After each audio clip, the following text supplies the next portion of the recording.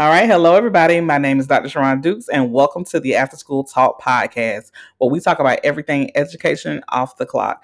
This podcast is driven by my passion to increase awareness on the importance of a sense of belonging within school systems.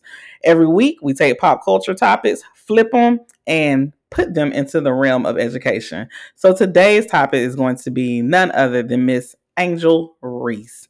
The title of this episode is probably going to be Angel Reese Making Room. So let's get into it. Unless you've been living under a rock.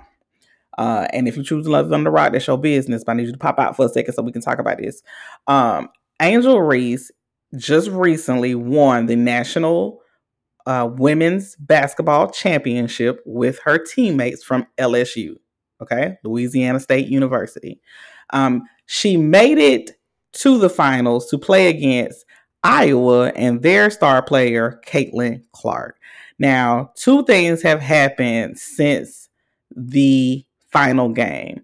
One, people are recognizing that one of the exciting parts about this national championship game was that these ladies came with a level of grit and competitiveness and aggression that people find synonymous with men's basketball. Men's basketball is trash talking. Men's basketball is this yelling and excitement. But for women's basketball, people see it's more lighthearted. It's not as serious. But these girls did not come to play. They came with the level of intensity to bring the excitement out of the crowd, which truthfully, I'm not saying this because I'm a Gamecock, but I do believe the Gamecocks are really the ones who brought that level of excitement. But they won in the championship. I can understand that, so I'm going to leave that in. But however, these ladies have brought that here. So now you have millions of people watching because they truly are excited because these ladies are bringing the excitement out of the crowd and out of their teammates. Now, the second side of this is that for some reason, you come up with your own conclusion. Wink, wink. Caitlin and Angel have similar mannerisms on the court, but the response from the media is different. So whereas Caitlin's energy is perceived as she's a competitor, she's showing her personality, she's showing her love for the game. Angel's is perceived as she is hood, she is ghetto, she has a bad sportsman-like conduct. Interesting that there are two different ideas of this, right? And as I'm thinking about this, it makes me want to change the name of the topic, and I'm explaining it again what I'm going to change it to. What I find interesting is that as Angel is trying to make her way and make room for herself in the arena of basketball, in the world of higher education, the people who control the narrative, which is in this case is the media, are making this an unsafe space for her.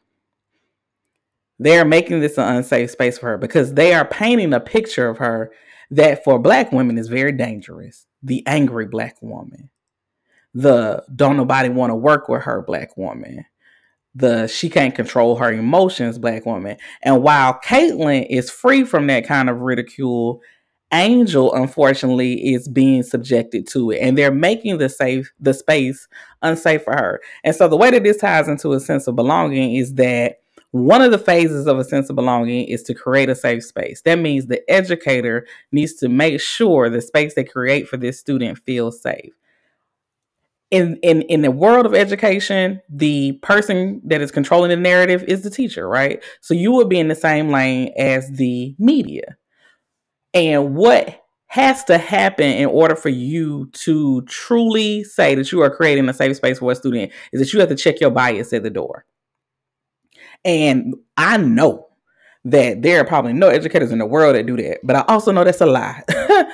I have watched some people and had to defend students as if they were my own children when I see a teacher being biased. When I see a teacher let Johnny get away with X, but sends Kenny to the office for X.